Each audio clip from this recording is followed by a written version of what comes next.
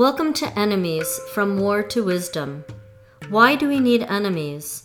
From intimate relationships to politics, tribalism, and community, we cannot seem to stop dehumanizing each other. Chronic conflicts in our families, societies, and nations seem inevitable. In this podcast, we analyze human hostilities from the most mundane to the most sophisticated. We apply psychology, psychoanalysis, art, spirituality, and relational theory in conversations about belonging and othering. Each program reaches for a fresh wisdom that shows us how to step back from creating enemies in our lives. I'm your host, Jill Abelach, a book artist, end-of-life doula and spiritual caregiver, and mindfulness meditation teacher. I'm here with my co-host, Polly Young-Eisendrath, who is a psychologist, Jungian analyst, author, and speaker.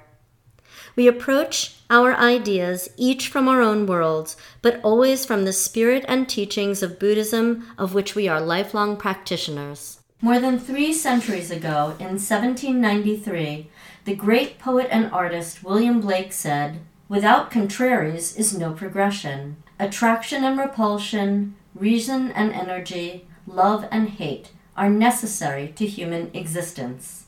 And then in 1916, the eminent psychoanalyst Carl Jung wrote as though he were speaking to us today.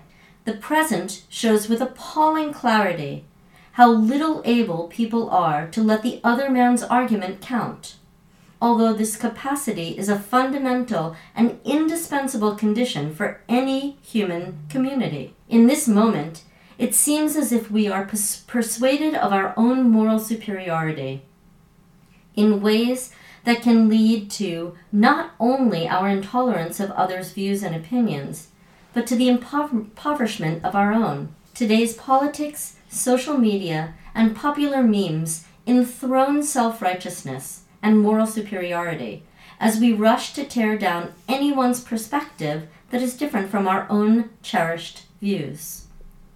As many of us may now discredit systems of thought and artistic expression from earlier cultures and periods of time, in this podcast we ask the question, how are we cheated by our own self-righteousness, and what can we do about it?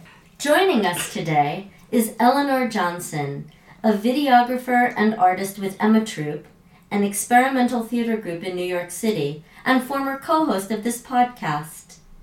Welcome, Eleanor. It's great to be here. Wonderful, and welcome, Polly. Thank you, Jill. This is great. I'm so glad that we're talking about this topic because it is one that has been on my mind a great deal over a long period of time, actually. A long period being, say, the last 3 years or so. But what really kind of formulates it for me more than anything is the way in which something about our period of time seems to be kind of continuing criticism of almost all other periods of time. Now, on one hand, you could say, well, there might be something good in that.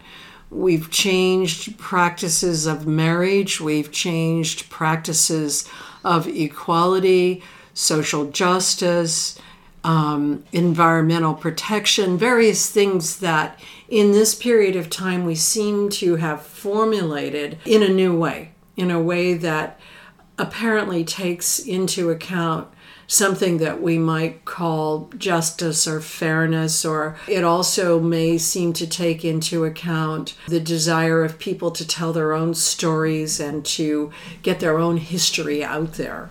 So that might be all to the good.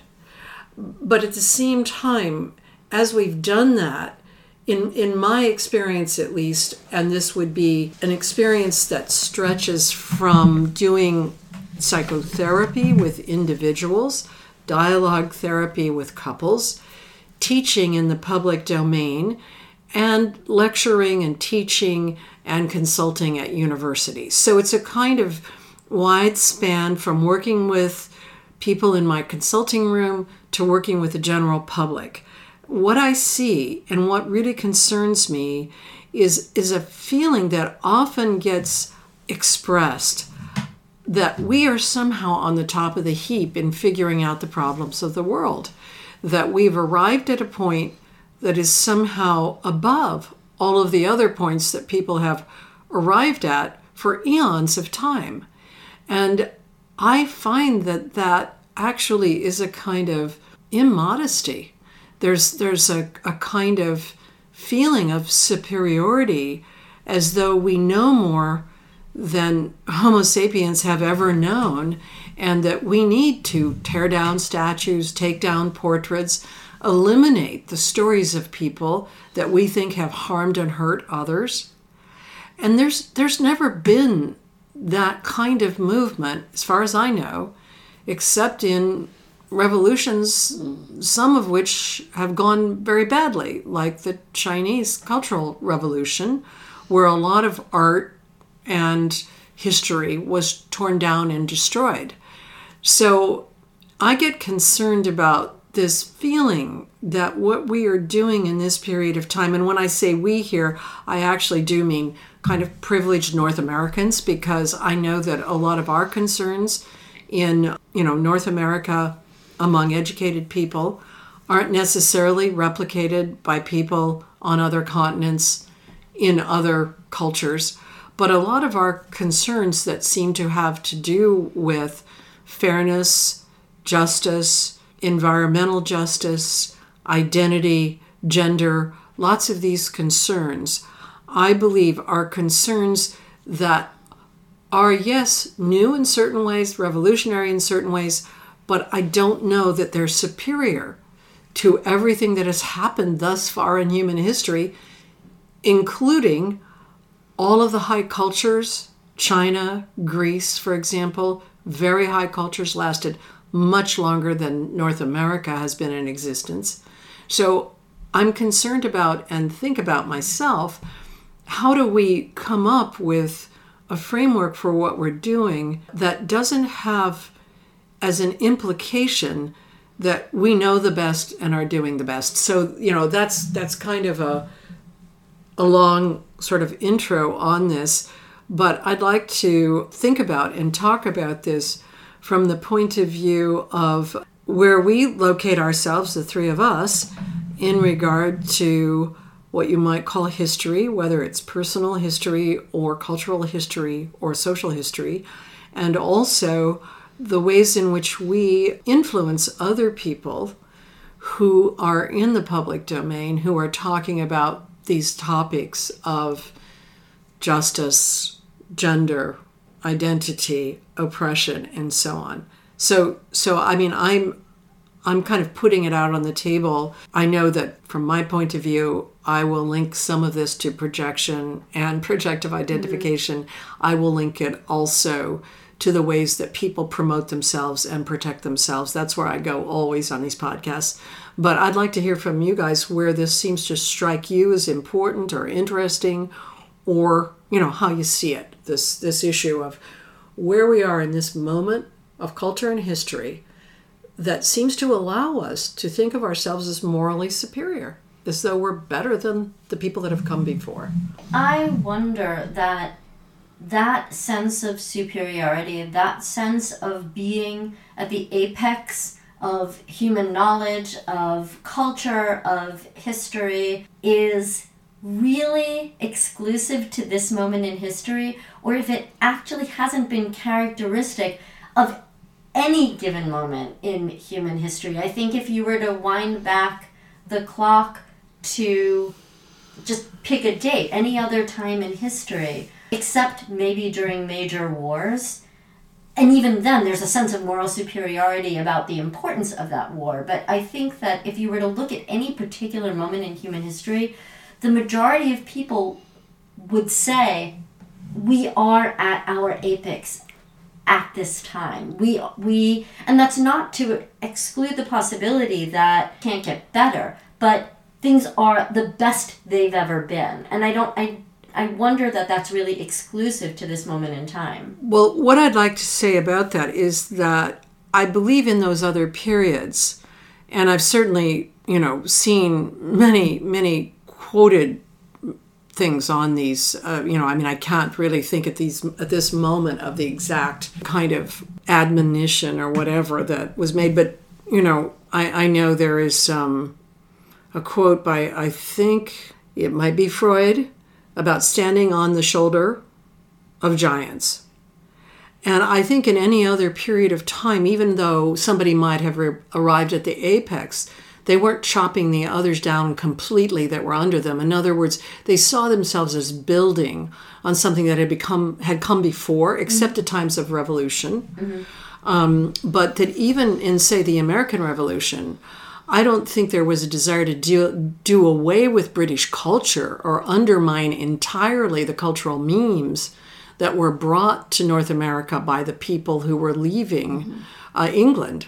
I think they were thinking they were improving those, or building on them or whatever. And it's as though right now, again, in this little niche that I'm in of North American culture, there is some kind of feeling that we don't need everything that came before, that was a kind of a lot of patriarchal bullshit. And now we're inventing something that's all new and that doesn't need a past, and particularly a patriarchal past, that we should get rid of that, diss it or tear it down or even take it down and break it up. I don't think that was true of the other kinds of points of accomplishment in cultures that have come before. And even in my own lifetime, I'm a baby boomer. And of course, there was the saying, never trust anyone over 30, it wasn't as though I grew up with that saying, but I came into my maturity with that saying. But honestly, I never imagined that it meant don't listen to anybody over 30, because I had elders, I had mentors, I had teachers, and they actually thought differently from me, but I knew I was on their shoulders. I knew I hadn't invented the world. I knew I didn't have a totally new vision that I needed to tear theirs down. And so it's that idea of, almost to me, like we're at this moment where when I hear particularly, young people that I admire, political activists that I admire, and people that I think have some important things to say, it's as though they're not adding to, but they're inventing, and that they feel that they have to destroy or dismiss or, as I said, take down everything that came before. There's that kind of intolerance. I don't think any of us have ever really experienced what we're experiencing today in this culture. But I've thought about, having placed myself in history and working at a pattern level in my work and my film work, that there's been, for a long time, I've been aware that there's been a loss of memory. There's been a forgetting. And now it's gotten to the point where there's such an intolerance of difference and a kind of suppression that's happening in America in a way that I've never experienced in my life before, but I have watched it through history over and over again. And I think that's a very dangerous signal. Well, so you watched it. Which history are you thinking of when you said over and over again? Well, I'm thinking of the whole of Western civilization. The suppressing thing? Well, there are times throughout all of our history that we've had that kind of suppression. But right now, because everything is so advanced and we have so much more knowledge and technology, it's like everything is clashing, and so we're all experiencing this kind of chaos, and we're all getting knocked off our rails in a sense, because it's like we're up against this disowning constantly in society. And I also think there's a huge propaganda bubble that also just focuses on that kind of negativity.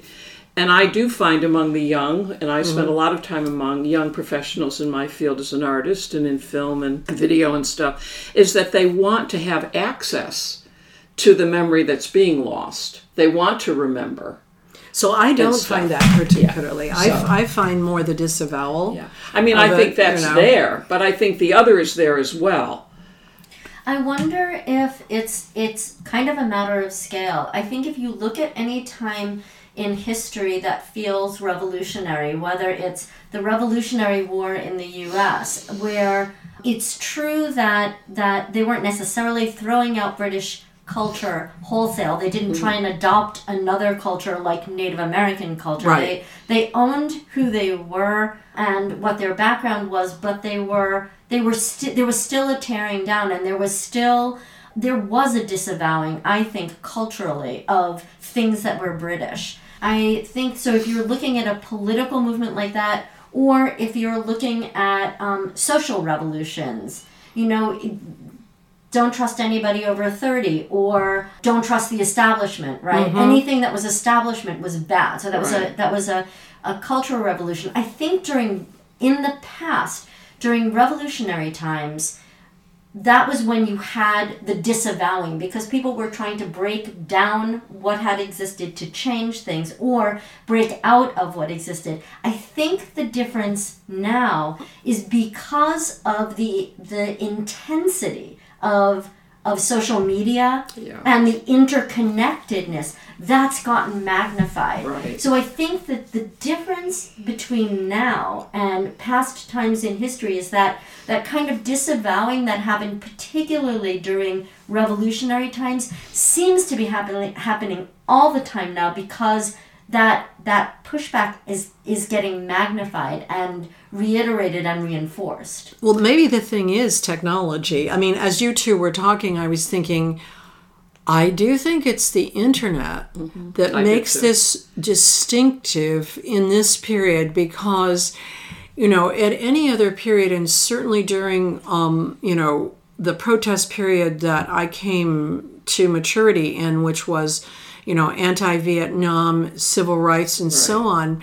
I was responding to local groups that were around me. I wasn't hearing from the whole world. Right. Like we'll hear what's going on in China, what's going on in Africa, and you can hear that every day, but you're not actually there. So what you're doing is you're getting bits and pieces of information, and you're sort of sorting them into your own subjective snow globe. Mm-hmm. And so you say, oh, this means this, or that means that. And immediately then you say, oh, well, if you've got this sense of moral superiority, oh, well, I know what all that means, and I'm on this side of it.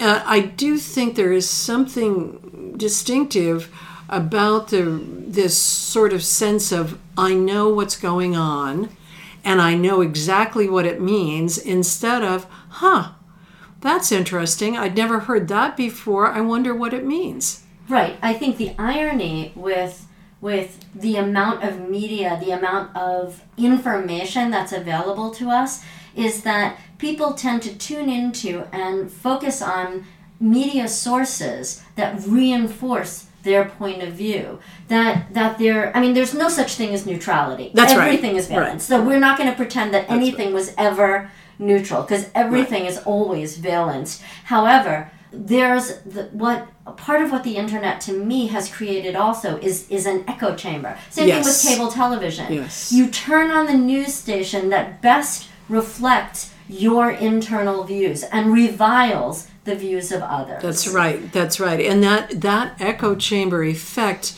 has, I think, intensified the natural tribalism, as we were talking about earlier. Tribalism is natural to everyone. Humans in groups promote and protect themselves everywhere. There is no place you can go where that is not happening. And then if you have an internet, you have many, many choices for finding your tribe. To use a kind of strange example, but for me it's an interesting one.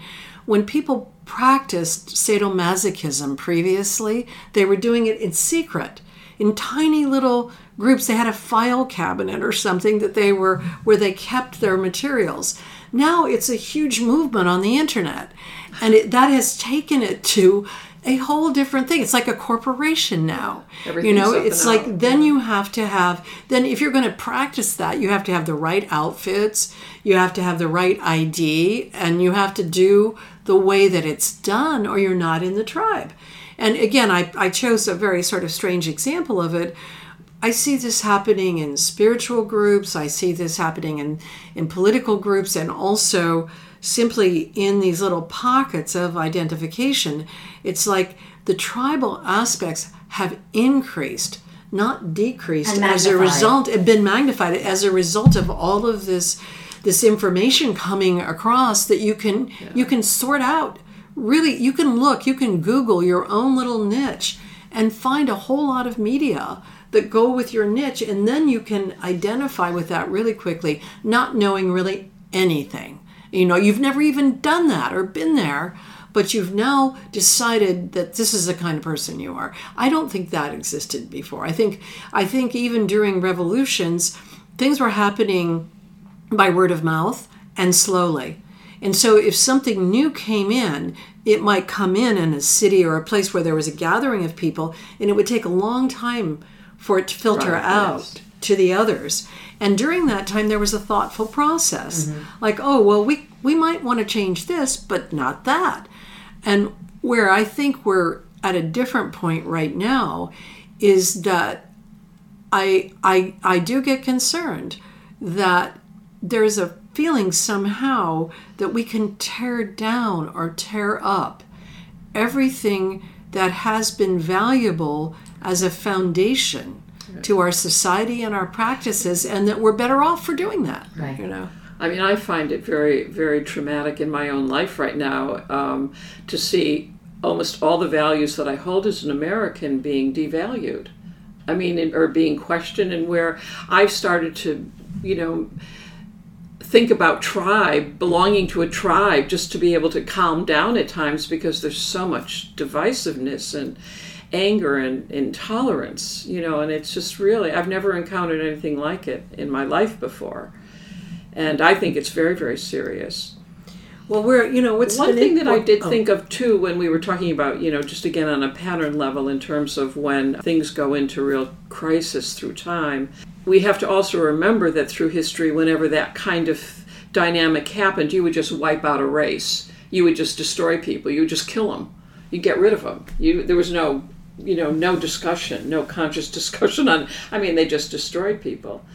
In a sense, though, I think we do that now, and I think in we do it in way. a very different way, because yeah. there's a term that I'm only marginally familiar with. It's called ghosting, where you basically take other, and they don't exist for you. Right. And I think with the specialized sort of a networks, shunning. that's right. So with specialized networks and with being able to filter the information that you're getting, right, to be tailored to what you already believe, you're essentially ghosting people who don't hold the same opinions that you That's do. right. Or they That's talk right. about canceling The now. cancel culture. The Thank young you. will Yes. go in and just cancel, and then Right. they won't. There's no eye contact. They just completely destroy you. Right. Well, it's a shunning. It's a shunning, but it's a shunning at a level that I think Very is more. It's more widespread. It's like shunning used to be rare, and I mean, at least in my period of time living here, and now I find that when people do the calling out and canceling, the calling out is to call out your faults, to call out your failings from that person's point of view.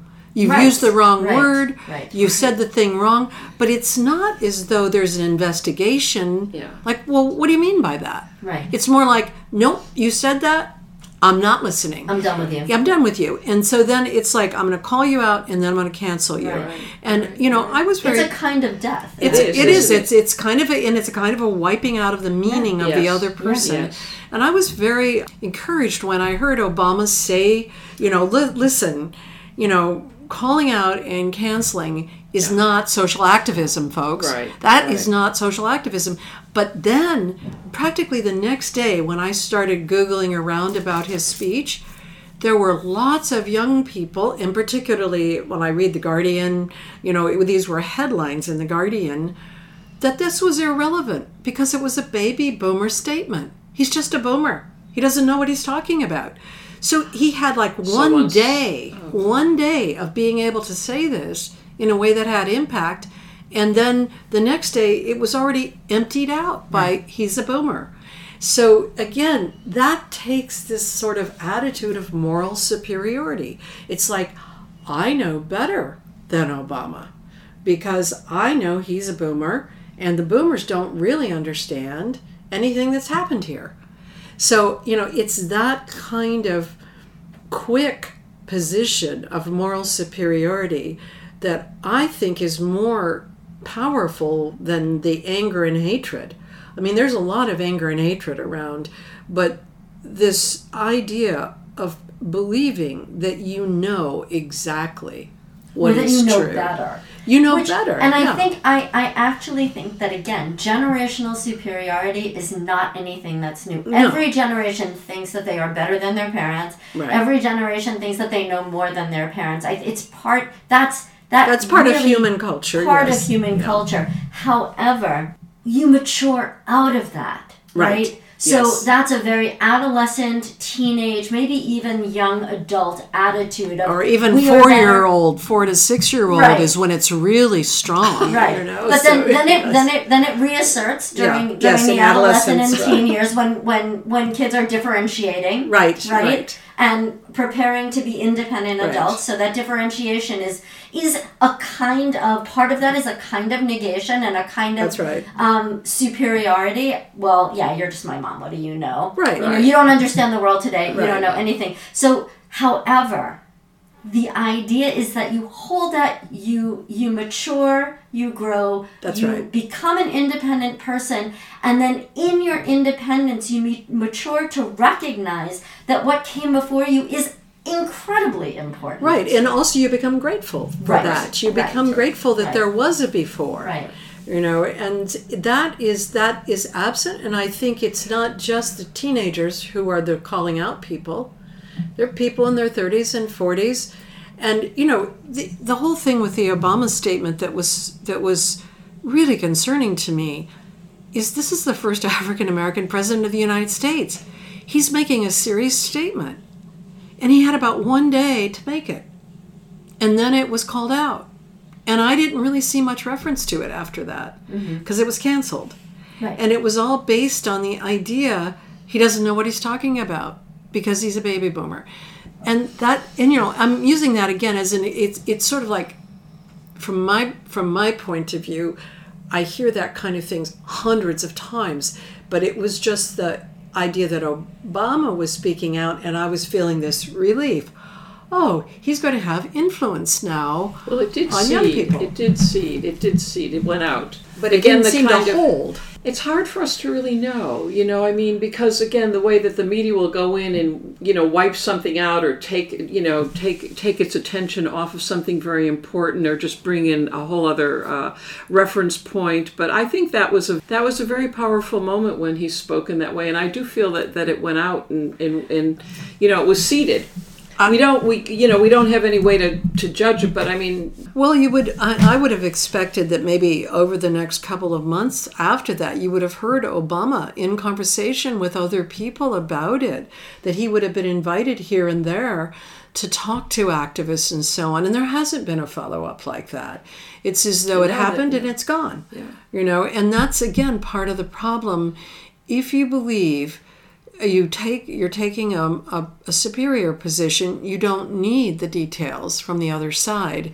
And, to take a step back and realize that Blake wrote those comments right after the French Revolution. Right. So what was happening is that he had just seen the effects of a revolution. And what he was trying to say is, look, now we need to rebuild from both sides. We don't want to just destroy French culture and everything that it has been up until now. We need to bring the other side in, and we want to build those two sides together. And as we've talked about it on the podcast many times, like in The Art of War, as soon as you defeat your enemy becomes your companion. You need that other side. Right. So you don't go off in a one-sided way. And that's really what Blake was talking about. And then Jung, if you read that quote in whole, he says, if you cannot tolerate those voices and those positions that are different from your own, you can't tolerate your inner voices. You will just identify with one side. I mean, I think the upside of all of this also is that, again, and I'll refer, because I feel this so strongly, I feel that so much is blocked in terms of general media, but all throughout not only this country, but the world right now are all of these other very, very holistic and very important activities that are going on that aren't being picked up by general media. The podcasts that are happening, the way podcasting has become a way of life for so many people now, or Obama continues doing the good work he's doing, we don't hear about it.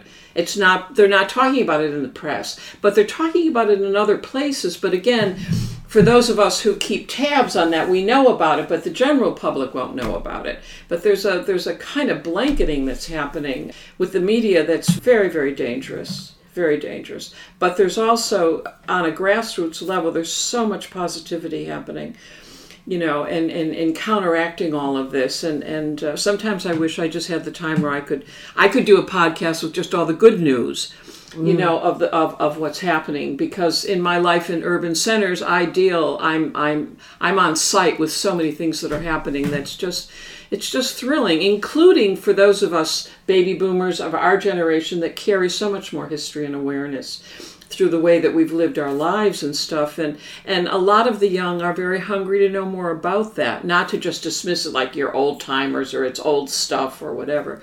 But I find that in my dailiness. I mean, I live it in my dailiness, and that gives me a lot of hope. Well, I mean, I'm not without hope at all, but I also think we're at a serious moment in terms of the possibilities for a more totalitarian approach to things. I agree. And I think that totalitarianism is not coming from one side or the other politically. No. I think it's coming from a reactivity in the general sort of public domain that doesn't allow for a true dialogue about things that we disagree about.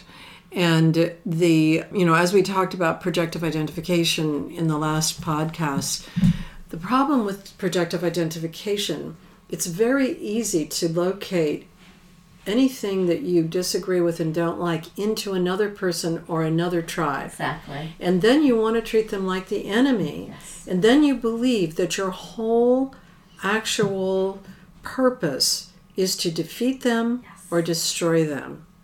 And that is when things become really problematic for cultures and for individuals, because there's no recognition that you need the other side. You cannot destroy the other side, or you're just left with one-sidedness. One-sidedness is always going to be ego. It's just all ego. It's like, this is the way I see it. Right. This is the way I experience this. Right, and it's ego and it's idealized. Yes, exactly. And then that can become your whole purpose for being, is to fight for the things that you think are right, that you believe are true, the extremist and that you don't, and I can see in my own life that when I began as a feminist, when I was in my late 20s, because before that I was dubious about feminism. I thought it might be just a bunch of middle-class women complaining. I mean, I was a working-class person.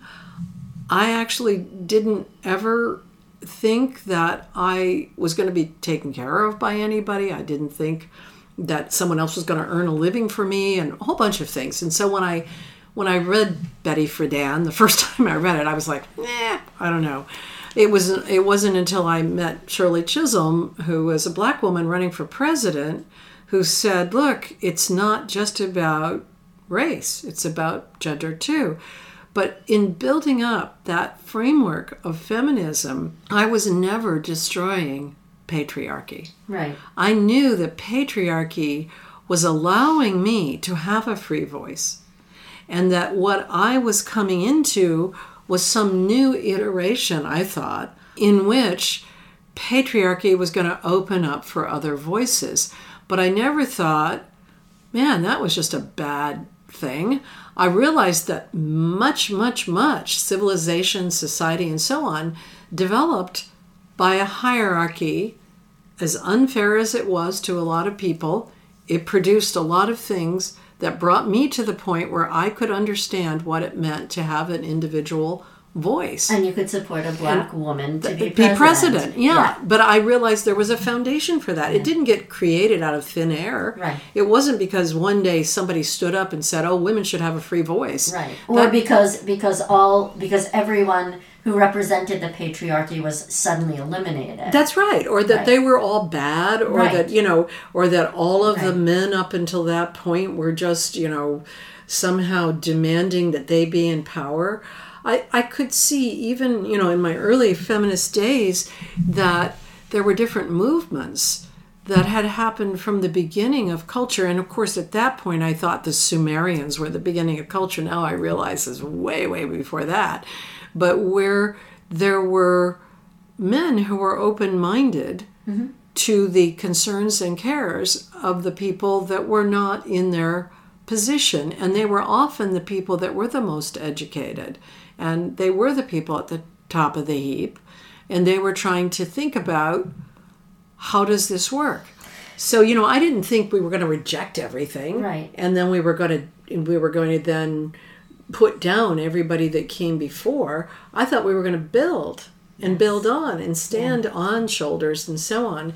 And now it seems like we've arrived at a point that there is a great sort of desire to call out and to cancel a lot of powerful men that came before us. Right. It happens even in situations where people hold the best of intentions. I met somebody who was part of a spiritual community where there was sexual scandal at the top, and who, despite being nurtured by the people who they had immediate contact with, was so disillusioned with the scandal at the top that they left the community and then felt bereft, right? Yes. Felt bereft of community. And that's a really good example to me of what happens when you hold something in a way that is so idealized that it cannot tolerate imperfection. That's right. And right. To me, that's also a part of self-righteousness and moral superiority. Right. Is that Yes. that if it's not perfect, if it's not ideal, then it's not worthwhile. And another piece of the problem with that is then people become delusional about their own perfection, or the perfection of their own ideals. That's exactly right. Yeah, the perfection of your ideals is something to be very dubious about always. Right. To think you know exactly what solutions are, that's to me one of the biggest mistakes, because this is, as we say many times here in the podcast, this is samsara. Yeah. This is the world of life and death. Yes. And so from the moment you come here, from the moment even when you're conceived to come here, you enter into an environment that's not perfectible. It's not perfectible. Right. You it's are not only not perfectible. perfect, it's not perfectible. It's not perfectible. That's right. So any social movement, any cultural movement, what it really must have is a humane value that everyone would survive and exist and have a place and a point of view, and that no one knows exactly how to do that. That's why we have to work together, and we need elders. We need the people that have been here before who've been working on these same problems. It's not like we can invent something that works perfectly well, and for us. And we need people who think differently than we do. Yes, you can't even think differently than you we do. can't think and yourself behave differently than yes, we do. exactly. That's what I thought America was. Well, or the experiment with democracy. I mean, all of that is being so challenged, or the avoidance of anything that has to do with vulnerability or denial of one's own inadequacy. All of those things. There's so much information and being able to work with the wisdom that's in our vulnerability, and we've just we're just shut down to that right now. I mean, there's conscious education is out the window. Well, I think this is, in a sense, we're right. bringing in a worldview, we're bringing in, another understanding, we're putting out another kind of call. But yeah, it's a very tricky time right now. Well, the conscious education, I think, does depend on modesty. And if you take a position that's highly idealized and you believe it's superior, exactly, then you really don't have much chance to go through that differentiation right. and be able to feel grateful and to be able to feel like you're standing on others' shoulders. It's as though you feel like you have to keep inventing something new constantly, which is impossible. Right. Well, and it also reminds me of the Zen parable where the master tells the student to hold out his teacup and just starts pouring, and the tea just spills over and spills over and spills over. And the lesson is you can't fill a cup that's already full. That's right. That's right, exactly. And so that's a perfect place to stop, because I think that's that idea of moral superiority, is that your cup is full and you don't have a gap and you don't need something that you don't know about. And that probably is the very key thing, that if we proceed with that modesty, that we need the other side. And the other side will always be the thing that you really are annoyed by.